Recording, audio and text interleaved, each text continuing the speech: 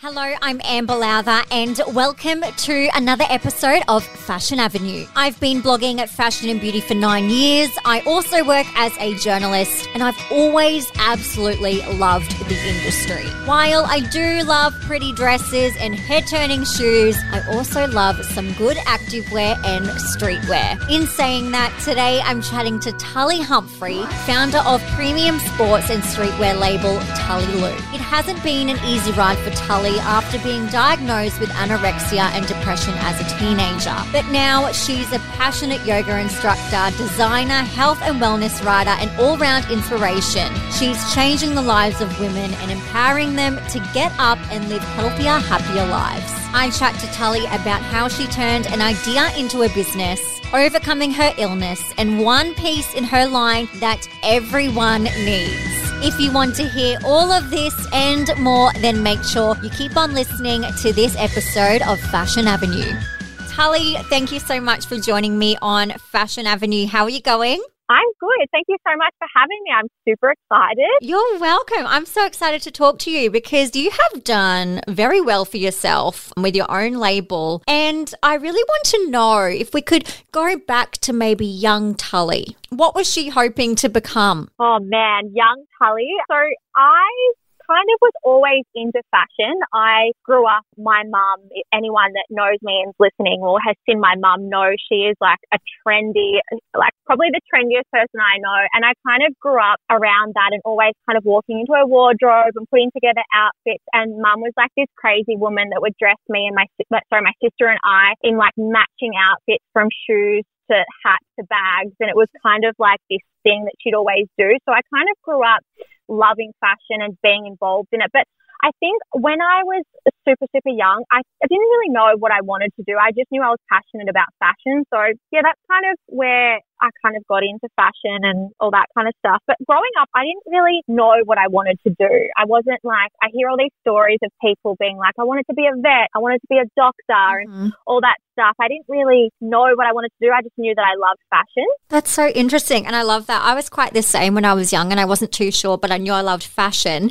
And yeah. Can I ask, when did the whole fitness thing and yoga become part of your life? Yeah, so I grew up in a country town, and when I was growing up, we grew up in quite a health orientated family, and we're allowed to have sneaky treats every now and then, but predominantly it was quite healthy. Right. And so I was always interested in the health food and stuff like that. And as I kind of got a little bit older, it kind of become unhealthy. I was so obsessed with healthy foods and exercising and stuff. I went to high school and then it just kind of got out of control. And I actually, at the age of 13 or 14, I got diagnosed with anorexia and depression. So what was once like a healthy habit or healthy environment soon became quite an obsessive mental kind of environment for me. So I kind of got into this really bad place of, this eating disorder and over-exercising. So obviously not eating enough and not getting all the nutrients to my brain. So I ended up developing depression quite young. Wow. So that's kind of, and then in year 10, it got really out of control. And I got to a point where my parents were actually like, Tully, you are not well. You have to quit school and kind of work on your recovery or go to hospital and stuff like that. So it was quite a long battle of that. And then that's kind of how on my road to recovery, I guess you would say, is when I started doing yoga. But back then it was kind of probably more unhealthy. I was kind of doing it more to burn calories. I didn't really work out the connection of the mind body, but I just kept doing it because again, I was so obsessed. I had OCD. So it was just something that I would do. And if I didn't do it, I was scared I was going to get fat. Yeah. It's quite like a head fuck, I suppose you would say. Yeah. Yeah. And then, so on my road to recovery, I kind of was seeing psychologists. I was getting more into using health as medicine. So obviously using food as medicine and then using fitness, not so much to lose weight or if I ate something to lose the calories. I was more using health and fitness and yoga in order to help my recovery. So I was trying to train my brain that I needed it in order to survive. So that's when I became really passionate about yoga, health and fitness. And so that's how I kind of got into that area of my life. Oh, my goodness. Yeah. God, so how long did it take you to overcome your anorexia and depression? Yeah, look, I would I'd love to say it took 2 years or anything like that. But to be honest, it's probably something I dealt with from the age of 14 and probably younger, but I was diagnosed at 14, probably 14. And to be quite honest, I reckon I didn't fully recover from that until I was about 27. Wow. So it was constant. It was just always there. I got out of the really, really, really unhealthy stage probably when I was maybe 19, 20. But then after, your early 20s and stuff like that, it's already quite hard. And I suppose social media, it wasn't really a thing then, but magazines and Mary-Kate Olsen and all these really unhealthy fashion idols that I loved, they were in the media. So to have that pressure as well, it was a certain look that that certain skinny kind of fashion look that there was back then. So it was still kind of in the media that I still dealt with a lot of things. So I don't think I fully recovered until I was 27. It's so interesting because obviously when you're a teenager to being 27, your body changes so much, Oh, 100%. Puberty. I lost my period, everything. Did you lose your period? Yeah, I lost my period when I was early teens, obviously I went on back then, health and wellness, it wasn't as talked about as what it is now. So I'd go to the doctor and he'd be like, if you want your period, you have to go on the pill. And back then, at that age, we were like, oh, you go on the pill to make sure you don't have period pain, don't do this. And so they would put me on the pill to get my period back, but it obviously wasn't coming back naturally, which is not very good for your body. Yeah. So I went on the pill to get my period back. And then I think I went off the pill when I was 17 because back then I did a lot of reading about how bad the pill was for your liver and all that kind of stuff. And I went off it and I was kind of trying to work to get it back naturally. And I was just so underweight that it just wouldn't come back naturally. I think I got it back when I was maybe 26. Wow. Yeah. So you just do so much damage to your body. It's crazy. Oh my goodness. That is hectic. It is hectic. Oh my God. Well, I'm so glad that you've come out the other side. Yeah, 100%. And that's another reason why I'm so passionate about, fitness and health and using health to kind of feed your body and stuff is because I've got that story and I don't want other women to be where I was because it's not nice to be that unhappy and not well. Absolutely. No, that's terrible. And what advice would you maybe give to someone who might be struggling with their body image? Oh man, I get asked this question all the time. It's really hard because it sounds stupid, but it's hard for me to answer because when I was in that, if anyone was ever giving me advice, I'd be so mad at them and I would turn against them. It's this weird thing that if someone's telling you something, you just don't want to listen to them. I put myself back in that position. I'm like, oh man, if someone told me, gave me advice, I'd want to tell them to fuck off. But now, if I was to give someone, advice, I'd be to be honest, I would just ask them, are you happy? Because the answer 99% of the time, they're going to say no. Wow. And at the end of the day, I feel like happiness is the most important thing in life for, yourself. To be successful, to live all these pillars fit under happiness is so important. So I probably would ask them, look, are you happy living like this? Because I can guarantee they'll say no. Yeah, wow, that is so powerful and something that sounds so simple, but it's a question that could definitely be answered in a different way that would just tell it all. Yeah, 100%. Yeah. What were you doing prior to launching Tully Lou in 2013? Did you study or were you working, and how did you kind of deal with all of that with everything that you were going through as well? Before I launched Tully Lou, so obviously I was doing a lot of yoga. And I actually didn't go back to school. I quit school in year 10 and that was purely to focus on my recovery and stuff like that. So I didn't go back to school and I realized the whole passion for fashion came back and I was like, oh, nah, this is what I want to do. I want to do something in fashion. So I ended up signing up. So crazy because back then, because I didn't finish school, I thought that I was too stupid and too dumb to do anything. No, it's crazy. And it's this thing that I just always had in my head. I'm like, because I don't know what it's like now, but back then it was like when, you have to do year 12 in order to get into this course. You have to do year 12 to do this. So I literally thought, I was like, shit, I didn't finish year 10, let alone year 12. I'm too dumb to go do anything else. Oh my God. So I knew I wanted to do fashion, but I was like, oh my God, to go to RMIT, which is one of the universities here in Melbourne, and they have an amazing fashion course. I was like, there's no way I'll be able to do that because I didn't finish year 12. So I had this thing in my brain that I just couldn't do anything. I was like, I'm going to have to be a hairdresser. I can't do anything else. No. So anyway, I ended up finding a private fashion institute in Melbourne and it was called Melbourne School of Fashion, and I ended up signing up there and I started off doing fashion business because I kind of thought I was really interested in fashion buying. I love traveling and I love seeing new fashion trends and stuff. So I was like, oh my God, fashion buying would be like my dream job. So I studied fashion business just to learn like the back ends of all that. And then I finished the fashion business course and I realized I wanted to learn more and I wanted to stay longer. So I ended up doing garment construction and pattern making, which I hated pattern making. I'm not a numbers person at all. I loved the sewing. I loved all that stuff. But the pattern making, I was just, it wasn't something that I enjoyed. Yeah. And then halfway through that course, I actually had a family friend working at a clothing production company called Voyager in Melbourne, which back then they did all the clothing production for like Tully, Huphrey, Cashel, Speed, all these amazing like women's brands. God. Yeah. So I had a family friend that worked there and there was a position coming up and it was just a junior role, but it was my foot in the door and a lot of the girls that I knew worked there were all fashion buyers and all that kind of stuff. So it was a foot in the door and I ended up finishing my course at Melbourne School of Fashion and then I went and worked at Voyager and I actually learned so much more working on the job than what I did studying. Wow. So I stayed there. Yeah, I stayed there for a little while and just learned the ins and outs of like fashion production, the buying, and I learned quite a lot about shipping from China into Australia. I made some really amazing contacts there. Amazing. So I was there for a little while, yeah. And on the side, I was still doing yoga a lot. And then I kind of got to a point at that job, I was ready to move up into another role. And I was kind of getting bored with what I was doing. And so I remember going to my boss then and I was like, look, I love working here. I know I've got so much more potential and I want to, work my way up or whatever. And she was like, we absolutely love you. Like, you're so amazing and you're so dedicated, but there's no roles for you here at the moment. Because a lot of the women that worked there were all mothers and had been there for like 20 years. Yeah, and they weren't really moving. So there wasn't really any opportunity for me to kind of move up.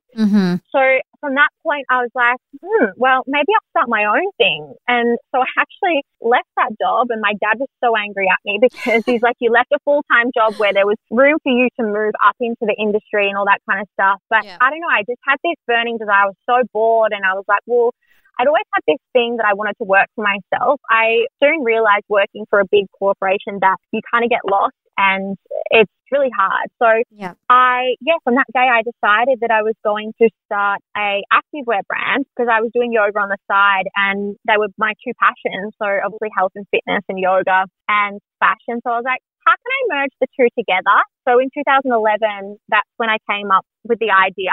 Wow. And worked on it for a few years and then officially launched in 2013.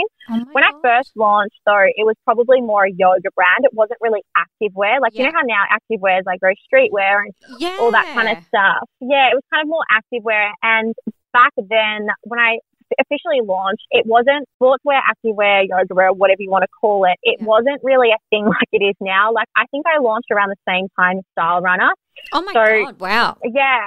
So you can kind of imagine when I saw a niche in the market for what I was producing, obviously Juliet Style Runner did as well. So we kind of launched around the same time before the massive peak of Sports Luxe or Athleisure or whatever you want to call it now. Yeah, it would have been prior to all of that blowing up. It was.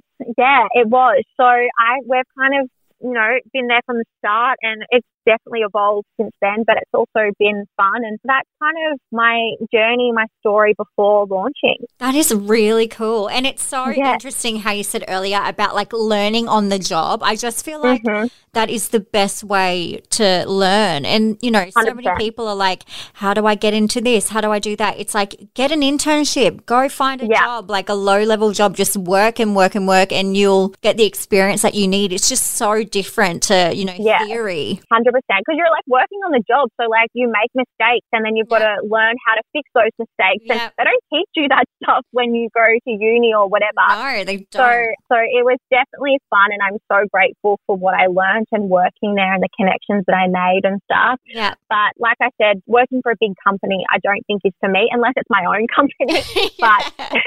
But not for anyone else. Yeah, I feel you. And so you had the idea in 2011 and you launched in 2013. So what were you doing during that time to prepare to start the label and what steps do you think are kind of like imperative during those planning stages? So going back to when I had the idea, I kind of knew that I needed another job on the side because I actually didn't know how well it was going to go.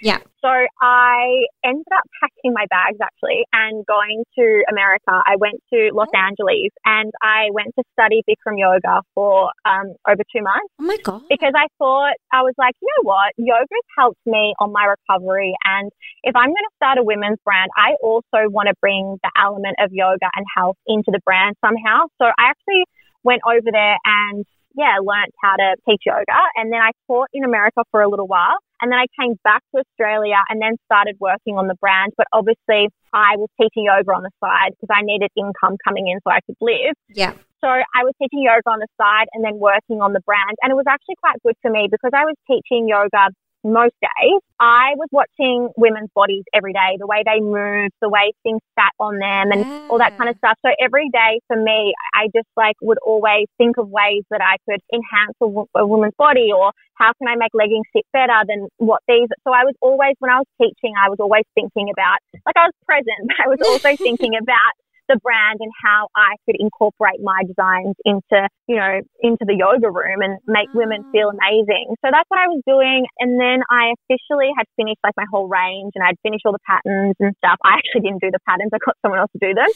And because that is not my jam, but ended up packing my bags again. And then I went and moved to Bali for a little while. Wow. I took my mum, and then that's how I found my first factory. So I always had this thing. I think I said before, I love traveling. Mm-hmm. So I always had this thing that working overseas would be amazing, and living overseas. And so I literally just packed my bags, went to Bali. I worked my ass off over there trying to find a factory and a supplier that would be good quality and easy to work with, and obviously spoke English and stuff. Yeah. And then, stayed there for a little while until I finished the range, and then came back to Australia, and then literally just started selling the range. And that's kind of, it. Oh my God. And so what was it like trying to find the right manufacturer, and did you kind of leap from a different one after that to grow? Look, it wasn't easy, and I had this thing in my head that I was going to move to Bali and find someone straight away, and that's just not the case. Yeah. To be honest, I was really lucky. I've got a really great friendship of friends who are also, in the industry, or I hate to use the word, back then maybe socialite influencers. I don't know what you want to call them, but I've got amazing friends in Melbourne that know a lot of people that I've been introduced to. So I knew do you know Zoe from Mr. Zimmy? Yes. I don't know. Yeah. So one of my friends knew Zoe, and she was obviously based in Bali with Mr. Zimmy, and I actually reached out to her on Facebook, and I was like, and I usually don't do this. I've changed as I've gotten older, and I'm a bit more business savvy and stuff. But back then I always felt bad asking for help or asking for things because I just thought it was rude. Yeah. So but at that point I was like, nah, I need to I'm about to start a business. I need to just let that go and just ask. So I remember messaging her, and I was like, hey, I want to start this activewear brand. Do you know of anyone? And she gave me one contact. And then I ended up contacting her, and we had a meeting. I put everything out on the table, had all my designs, everything, told her the concept of the brand. And she was like, this is so amazing, but I actually only work with leather and handbags. So handbags and shoes. Right. And she's like, honestly, I'd love to help you, but I can't. She's like, this is so cool, and I think you're so talented, and I love these designs, but I just can't help you. And I'm like, oh my God. So I remember leaving, and my heart just she was the only contact that I had at that time, and my heart just dropped to my stomach, and I felt sick. I was like, I've told everyone back in Australia that I'm moving to Bali to start this label and whatever. Mm-hmm. I was more worried about other people. It's so stupid. But we all are. But at one point. It's so dumb. Yeah, I left, and I was like, oh my God, I'm going to have to start again. So I remember the next day we drove around on a motorbike for a while, and I went to a few factories, and there was no one there. And then I was just like, I was like, I can't do this anymore. And then I remember getting back, and I had a WhatsApp message on my phone, and it was the girl Miriam who I'd showed my stuff to, and she messaged me. She's like, hey, I want to meet up with you again. I've got someone that can help you. And I'm like, okay, cool.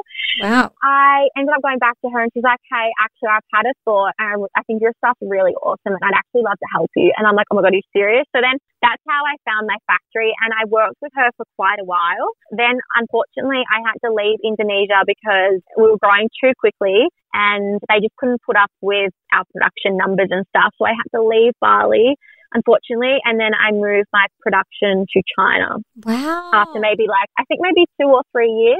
Yeah, after I launched that we moved to China. So, wow. yeah. That's not a very long time either, 2 to 3 years. That would fly. Yeah. We had a few really big accounts that ordered a lot of stock, a few in Australia like Style Runner and stuff, and then I had a few in America like Urban Outfitters. I designed some stuff for Soul Cycle and a few other brands, businesses in America that their quantities were just too high and they were just so slow in Bali and so I had to move quite quick with that. Oh my goodness. And so when it comes to preparing a label, what is it like with startup costs? Did you save prior? Did you have someone help or invest, or how did you go about getting it off the ground? Yeah, well, I'm quite lucky. When I turned 18, my dad is a stockbroker and he had some shares and he sold some shares when I turned 18, and same with my sister, and he was like, look, this is your 18th birthday present. You can do what you want with this. If you want to go travel, you want to buy a car, you want to do whatever, then do this. And I've always been obviously business savvy and stuff, so I just kept it. Yeah. And because I knew I didn't want to go on a big holiday to Europe. I'd already kind of done family stuff like that, and I didn't really have anything else to spend it on. It sounds ridiculous, but I kind of just kept it over time and knew that I wanted to start something. So I can't even remember how much it was. It wasn't a lot. I think it was like 15,000 or something like that, because I ended up just saving and just leaving it. Because I think a lot of people think when they start a business, I don't know, it depends on what business it is, but I feel like some people just think you need so much money. But back then I was like, no, I'm just going to start. This is going to be my side hustle, whatever. So I ended up just using money that I'd gotten for my birthday. And and then I didn't really have any business plans. I'm kind of that annoying person that's has an idea and then I just go and do it. Otherwise, I can't stop thinking about it. So I just do it. And it's so funny. I've got a business partner now and she's actually one of my best friends. Back then, I started it by myself, but now she's come on board and we are totally the opposite. I'm like, nah, let's just do it. If it doesn't work, it doesn't work. And she's like, no, we have to write down our SWOT, all this stuff. I'm like, no. I'm like, if it doesn't work, it doesn't work. She's like, no, we need, and I'm like, oh, it's just so annoying. I was never like that. I just kind of had this idea and just did it. And I kind of had this thing in my head. I was like, if it doesn't work, then you know what? It's only money. I'll just work my ass off to repay myself back. Wow. Yeah, that's how it kind of started. Wow. And so what mistakes have you made then in business and what have you learned from them? Man, how much time do you have? Look, I have made a lot of mistakes, and I think if you run a business and you say you haven't made mistakes, I think you're lying because, 100% I made a lot. I think at the beginning, I think I said this before, in the beginning, I was too scared to ask for help because I felt like by asking for help, I was failing. So there was a lot of things that, especially numbers and all that kind of stuff, I am so bad with. And there was a lot of things that I probably should have asked help for or invoices and stuff. And I didn't. So I think with stuff like that, my number one kind of tip would be get some help with the things that you're not good at. So the things that I'm not good at, we either get someone in to come and help, or I get my business partner to help or whatever. I think asking for help is key, and don't be embarrassed and don't think you're failing if you do ask for help. Yeah. So that's one mistake. Two, we're going through a massive legal battle at the moment with China due to trademark issues. Oh, no. Yeah, so it's been going on for 4 years. So another mistake that we made is we didn't register our name and all that kind of stuff in China, which was a massive mistake. And now someone's actually bought it and we're fighting that for them to get it back. Long story, but that's a mistake that I wish we hadn't have gone through. And I mean, there's so many other ones, but those two are probably the biggest.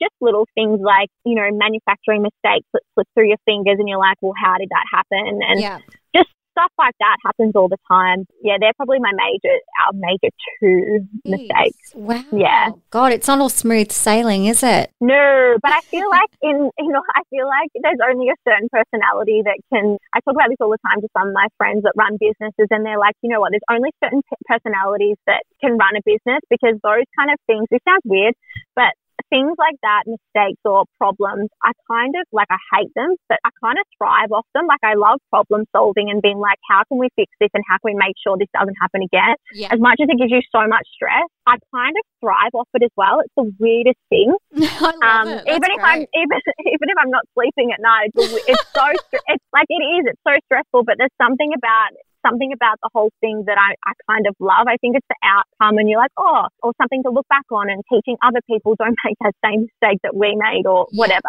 Yeah, I get you. That's great. Yeah. I love that. That's so funny as well. You're like, I haven't had any So sleep, but it's fine. Yeah, I know. I sick, like I'm crazy. And so how does your brand differ from others in the same category? So I feel like our brand we're actually in the middle of a rebrand, but I'll talk from like more past experience. But I feel like for us, I feel like my story is something that we use a lot for marketing and for the brand, in just from my struggles and why I started the brand to inspire women and all that kind of stuff. I feel like that's a little bit different. And also my teaching background, like I said before, I look at women's bodies when I'm teaching and kind of work out what designs in my head can enhance the bodies and all that kind of stuff. I feel like that's another advantage of our whole brand. So like I said, we're in the middle of rebranding at the moment. We're kind of focusing more on like real women and just basic core items. What I've found over the last probably year is more of the fashion forward stuff just doesn't sell anymore because you have all these big brands like Cotton On and whatever coming in and, you know, kind of making similar products for a much, much cheaper price. And you just can't compete with that anymore. And so we're kind of focusing more on lots of black, which Melbourne people love. Yes, true. Yeah, lots of black and just more core items focused and going up to XXL is something I'm really passionate about. Yeah, so I feel like that we kind of differ from other brands in those ways. That. Yeah, that's awesome. And how do you continue to come up with different designs, you know, each collection? Yeah, I mean, for me now as a designer, I listen to a lot of feedback from our customers. I was really, really bad at taking feedback and listening to customers because I started the brand because I wanted this stuff and it was all, as a designer, it's very easy to do. Now I really, really do listen. And I mean, Instagram is such a freaking amazing platform because I can literally put up a few stories and be like, hey, do you guys prefer padding in crops or no padding? Do you prefer mid-waist or high waist or what do you prefer? And then literally I have you guys answering the questions and it makes it a lot easier for me to design because I know what you guys want. Yeah, right. So yeah, that's kind of where I'm at the moment in regards to the way I design and all that kind of stuff. Yeah, that's good because you need to listen to what people 100%. Because they're the people that's buying everything. Yeah, exactly. And like I said, I was not good at that. Over the years now I've learned, I need to listen to what people want because you guys are buying. Totally. And how often are you dropping new collections? So we will drop a core collection twice a year and then fashion forward injections with just maybe like four pieces or 5, maybe twice a year as well. We're just kind of in the middle of looking how that kind of looks out because we have kind of rebranded, but that's what our drops will look like.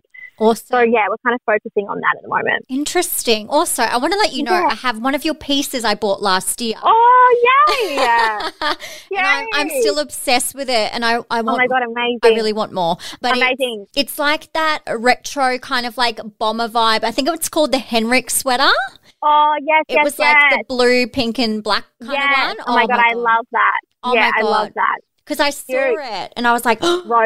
Did Rosa have it on? Yeah. Rosa posted it once. Yeah. Yes. Rosa posted it and literally I think we sold out in like 2 minutes. I mean, that girl could wear a bloody paper bag and sell out of it. So, but yeah. Yeah, no, I love it. I love just that whole vibe. When I saw it, I was like, I need that right now. I'm like, that is me all over. Thank you. You're welcome. I still wear it. I'm loving it. So good. Oh my good God, on you good. there. Thank you. I want more retro, so just... I know. Okay, well, I'll have to put that down. Amber wants more retro. Yeah, exactly. No, I can do that. I love designing stuff like that. Like, that's the kind of like designs I love to do. So I love it's good to know. Yeah, I like to throw it back. Yes, same. Oh God, I love it. I'm so into it. And so your compression active pant is super popular. Oh my God, yeah. So tell me about this piece and why it's in your kind of cool collection there. Like I said before, we're kind of in the middle of rebranding and we soon realised people are just shopping and stuff a different way now. And obviously certain circumstances, we're in the middle of a freaking health pandemic, Yes. and, you know, a lot of people are shopping very differently. Mm-hmm. Mid last year, before all this craziness happened, we were kind of like, okay, we need to do something about Tully Lou. Like, it's obviously however old now, and we kind of need to change it up a little bit. So that's when we came to the decision of just doing core pieces and stuff. And I really, really was passionate about making one pair of legging that just looks so good on every single woman, every single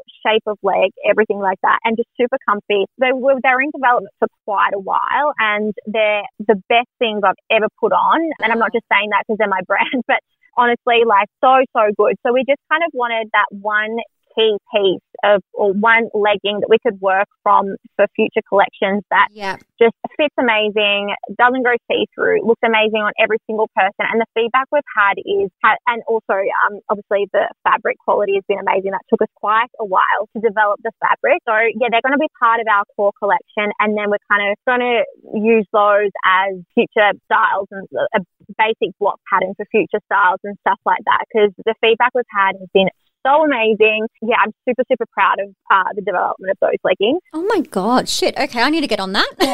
Yeah, well, they're coming back in stock started September. So. Okay, awesome. Yeah. Great. Good to know. Thank you. Put it in my calendar. Yeah, thank you. And so you also launched a maternity line within Tully Lou. So that's fantastic. And what can mums to be expect from these pieces? Yeah, so that was another thing that I found there was a niche. I haven't been pregnant, but I know that there was a niche in the market for maternity activewear. Yeah. And one of my girlfriends has had 3 children. She's very active like myself and my business partner. And I remember she came to me 4 years ago. She's like, look, there is no good maternity activewear. Can you please make something? Can we, like, I'll help you. Can you do something? Like, there needs to be something. And I was like, look, honestly, like, back then I just didn't have enough factories I was working with. I just kind of moved to China. I was like, I don't have time to develop anything else. Like, I think we just need to focus on what we do, and then maybe a few years down the track we'll work on that. And then she got pregnant with her 3rd child, and I think he's nearly 1, so I can't remember, maybe like a year and a half ago, she fell pregnant and she came to me again. Okay, I said, okay, this is a perfect time now to launch this. So I actually worked with her on developing the range. So all her experience in being pregnant, and like I said, she's very active as well. So she was like the perfect person to kind of design it with. Wow. So we wanted to create just streamline, really high quality maternity activewear that didn't fall down, with nice fabric and just basic pieces that were quite hard to get. But like I said, it was the quality that we kind of really wanted to focus on, because there was a lot of brands doing it, but it was really shitty fabric and stuff. Right. So we just kind of streamlined it down and just made sure the quality was amazing and the fit was right. And now it's just a staple part of our brand, and it always will be there. So, I mean, eventually down the track we might do different colours, but I think with maternity wear, just as simple as it is and as comfortable it is the most important thing. Totally. And I feel like it's kind of almost hard to find, you know, I'm not pregnant, I've never been pregnant, but from what I've heard, it's just like so hard to find good quality maternity gear, whatever it is. Yeah. Apparently, well, yeah, exactly right. Apparently that's what I got told as well. And I was like, that's crazy. But it's also very hard to develop, because a lot of women are like, oh, I love the band over my belly. Oh, no, I don't like it over my belly. It makes me sick. I like it under my belly. I like it over. So it was quite hard. I found it hard to develop as a designer, because I just like, there were so many people, no, yes, and probably do different colorways and stuff one day. That's great. Well, good on you for doing that. That's really great. And I'm sure there's so many like mums that are like, thank God. Yeah, it was definitely out of my comfort zone, but it was fun to do. Yeah, totally. And so Tully Lou has also teamed up with I=Change. So tell me about that and how that works. Yeah, so I=Change, Sarah, who's my business partner, and I, we've always been really passionate about giving back, but we just didn't know who to partner with. There's so many charities and stuff that you find out, you don't know if they're getting the money, or it's just like, we're just really hard. We didn't know where to start. So I=Change, they launched, I think it was like 2 years ago, I can't remember. They're quite a new company.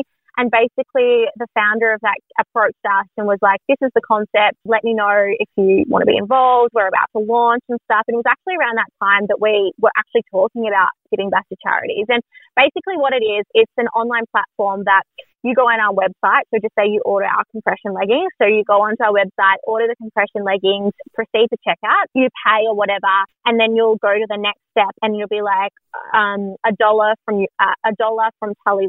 So from our pocket, $1 from Tully will be donated to your charity of choice. And then there's 3 charities of your choice. And then you basically choose whichever one resonates with you. And then you just click that. And then you can also choose to put more money into the donation from your pocket if you like. But if you don't, that's fine. The $1 goes from us. Wow. And then you choose your charity. And the one thing that I freaking loved about this company, and I was like, no, we have to go with these guys, is once you donate your $1, in 2 months' time, you actually get an email notification from them to say, hey, this is where your $1 went. You fed 10 young girls in Africa or wherever it is. So it gives you updates, and you can choose to keep going with the charity, donate more, and then they'll update you again in 3 months' time and be like, hey, you just supplied 10 pencils for a school or whatever it is. Wow. So you're constantly getting updated when you donate, where your money went and all that kind of stuff. I kind of like that because it's a lot of charities, you just give your money and then you don't know what happens with it, like I said before.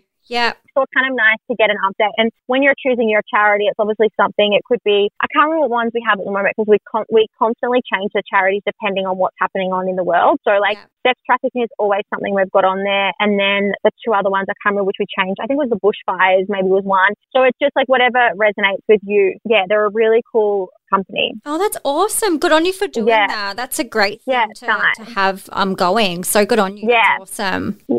Let's talk about some of the big wins from having your own brand and milestones. So what are some highlights? Isn't it funny when someone asks you about your highlights and your big wins? It's a lot harder to think about than your negative stuff. I know. So it's so wild. So one win, I think early on when I had the brand, I managed to get a pair of leggings on Gigi Hadid before she was freaking Gigi Hadid. She was Gigi, but not to what she is now. And I think that's probably one of my highlights because I hustled that, and I just, like I said at the start, I was never all about that hustle life back then because I was too scared. I think maybe because I was young, I don't know. We managed to get a pair of leggings on Gigi, and then she was wearing them around Los Angeles, and I traveled to LA quite a lot for work, and we were traveling there. I can't remember if it was there or not, but she actually was wearing them, and she got tapped a few times, but she was wearing them, and one of these girls asked her, she's like, oh, where are your leggings from? She's like, oh my God, they're a brand called Tully, they're Australian. Oh my God. She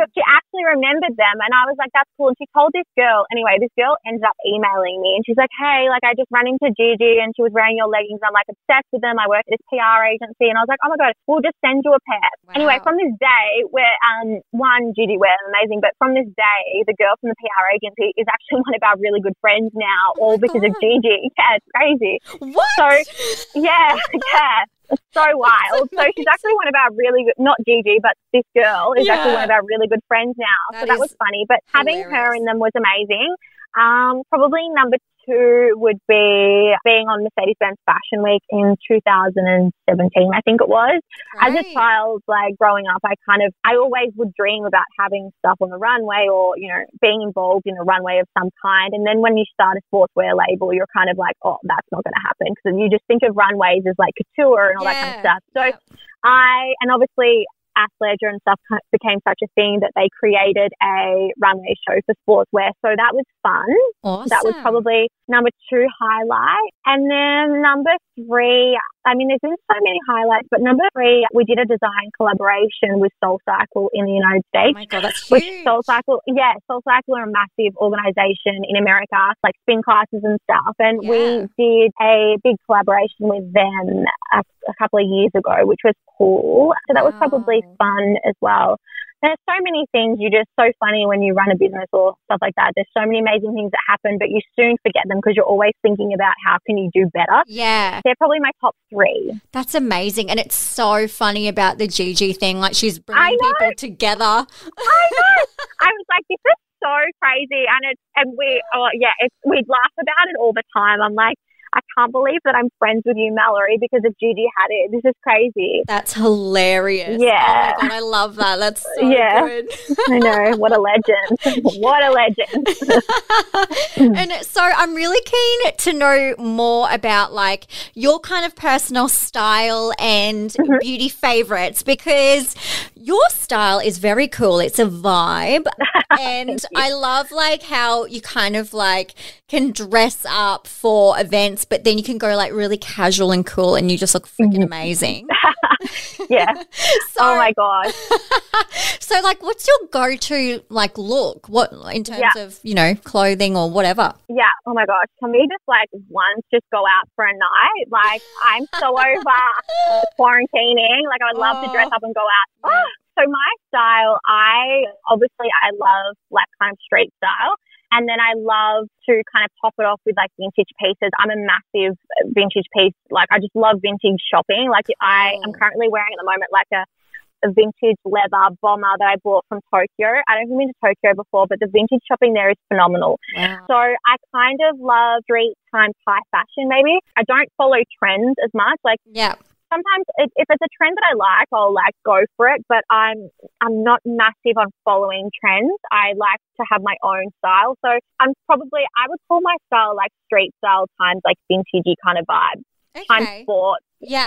I like it. Yeah, very cool.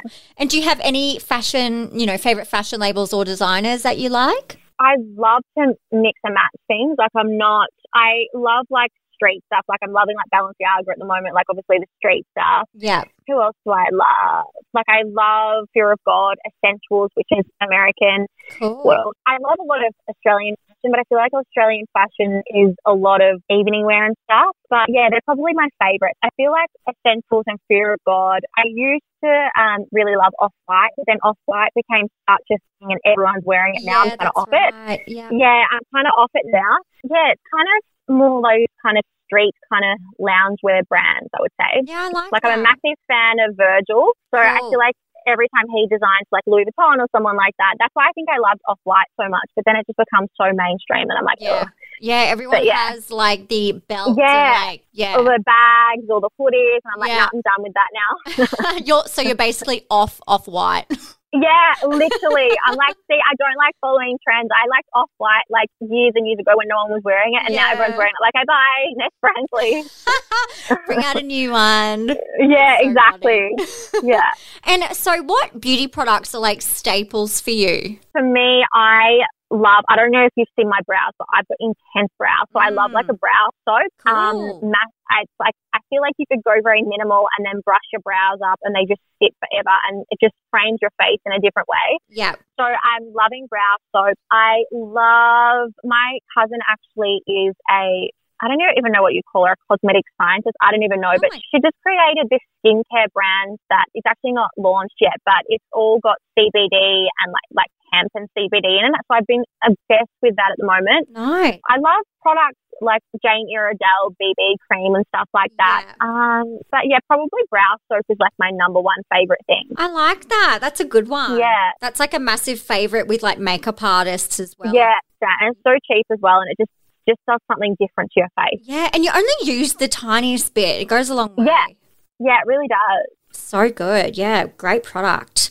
And so what's coming up for you for the rest of the year and into 2021 as well as the brand? Oh I have no idea. Oh, my God. I have no idea. It's so weird this time. So we actually just launched our own podcast. So I suppose working on that a little bit. Yeah. I mean, I would love to be able to travel again, but who knows if that's going to happen. Yes. You know what? I would just focus. We're about to launch our whole rebrand and new collection in the next couple of weeks. So I suppose launching that and just seeing how that goes and just designing and finishing designing spring, summer, all that kind of stuff. But you know what? Like I don't have any massive plans for the rest of the year because at the moment I'm literally just living each day by it comes because shit is changing so quickly in Victoria. Oh, I know. Not so much for you guys, but here, like stuff changes so quickly that it's really hard to plan for next week. So, oh my gosh.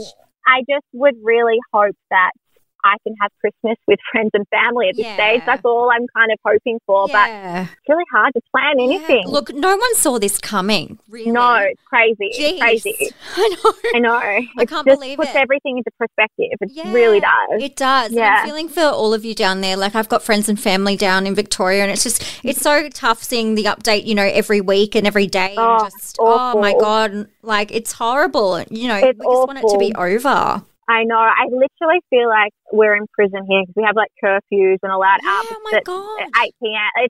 It's really, really wild, and I never in a million years thought that we would be kind of ruled like this. It's really, it's quite crazy. So I've actually had to mute all my interstate friends, like their stories and stuff, because it's actually quite triggering seeing everyone else living their life somewhat normally. And we can't. So I had to say to some of my friends, I'm like, I'm so sorry, but I have to mute you because it's actually a trigger. Yeah. It's hard. No, that's totally fine. Like, it's tough. Like, I can only imagine how hard it would be, you know, when you're just like kind of stuck living the same kind of day, you know. It's almost like Groundhog Day. Really is. Yeah. And so how, also on the back of that, how has the brand gone with everything happening this year? I am so grateful that we're in activewear. We have actually had one of the strongest years we've had in a very, very long time. So having said all this shit stuff about what's going on, it's crap and all that kind of stuff, business-wise, it's actually been amazing. So grateful for that. And I'm grateful that we are in the activewear space and I'm not in the evening wear space or going out clothing or anything like that. Yes. Very grateful because I've got a lot of friends that have clothing labels, you know, evening wear and stuff, and they're struggling hard. So I feel for them so much, and I'm just so grateful that we are selling stuff, and it's actually kept me a little bit busy. As much as this whole time's been shit, I've been very lucky to still be working and obviously selling. So extremely lucky. Oh, that's good. Well, that's a positive. It is a positive, I know. Not everything's negative, Tully. Exactly. It's positive. Yes. So I thought I would jump into a few random questions for you to end things. Okay, so would you rather live without coffee or sneakers? Oh, my gosh, you're really hitting me with the hard questions. Can I take one sneaker and the coffee? No. Oh, my God. Sneaker. Oh, no, that's so hard. If you know me, you know how much I love coffee and how much I love sneakers. That's why I asked. Oh, I know. Look, I'm going to have to say, this is going to kill me. I'm going to have to say sneakers because I feel like with coffee, maybe I could just slowly get off it, and it's probably going to be better for me if I choose sneakers than coffee. So let's choose sneakers. That's really hard. So you would rather live without coffee? Yeah. Oh my God, wow, that's a big one. Yeah, that's hard. Yeah, that is really hard. Well, at least you can like have tea, you know. Maybe. Exactly, that's what I'm thinking. You can have like matcha. I feel like sneakers, you ain't seeing me walking around in Crocs or Birkenstocks. So that's so funny. Oh my God, that's so good. Okay, number 2, what's the most sentimental thing you own? I've got 2 things. I've got a ring that was my grandmother's. I feel like that every time I wear it, I'm just like, I don't know, I get like all warm and fuzzy. It's really weird. Oh, that's nice. I'd probably say that. And then I have a Chanel boy bag that was probably one of my first designer bags that I bought myself. And I feel like to buy like a designer bag like that, that's going to be like a forever item, and you know that you paid for it with your own money, I feel like that's also really sentimental. So I'd probably say those 2 things. Oh, nice. That's a good like balance. Yeah, it's cute. I love it. That's so cute. And number 3, would you rather be the funniest or smartest person in the room? I'm going to have to say funniest. Good one. Why? I'm going to say funniest because I feel like I could work on the smart thing. Like being funny. Being funny, it's like, I don't know, funny people just make you feel good, and and you could work on being smarter. You can't work on being funnier, you know? Yeah, you're like born with it. Yeah, exactly. Mm-hmm. Like, so I feel like I would go the funniest. That's a good one. I like that. That's a good answer. Yeah. Tully, you have been amazing. Thank you so much for chatting with me, and I can't wait to see everything that happens with you next. Yay! Well, let's be exciting. But thank you so much for having me. It's been fun. You're welcome. Bye. Bye.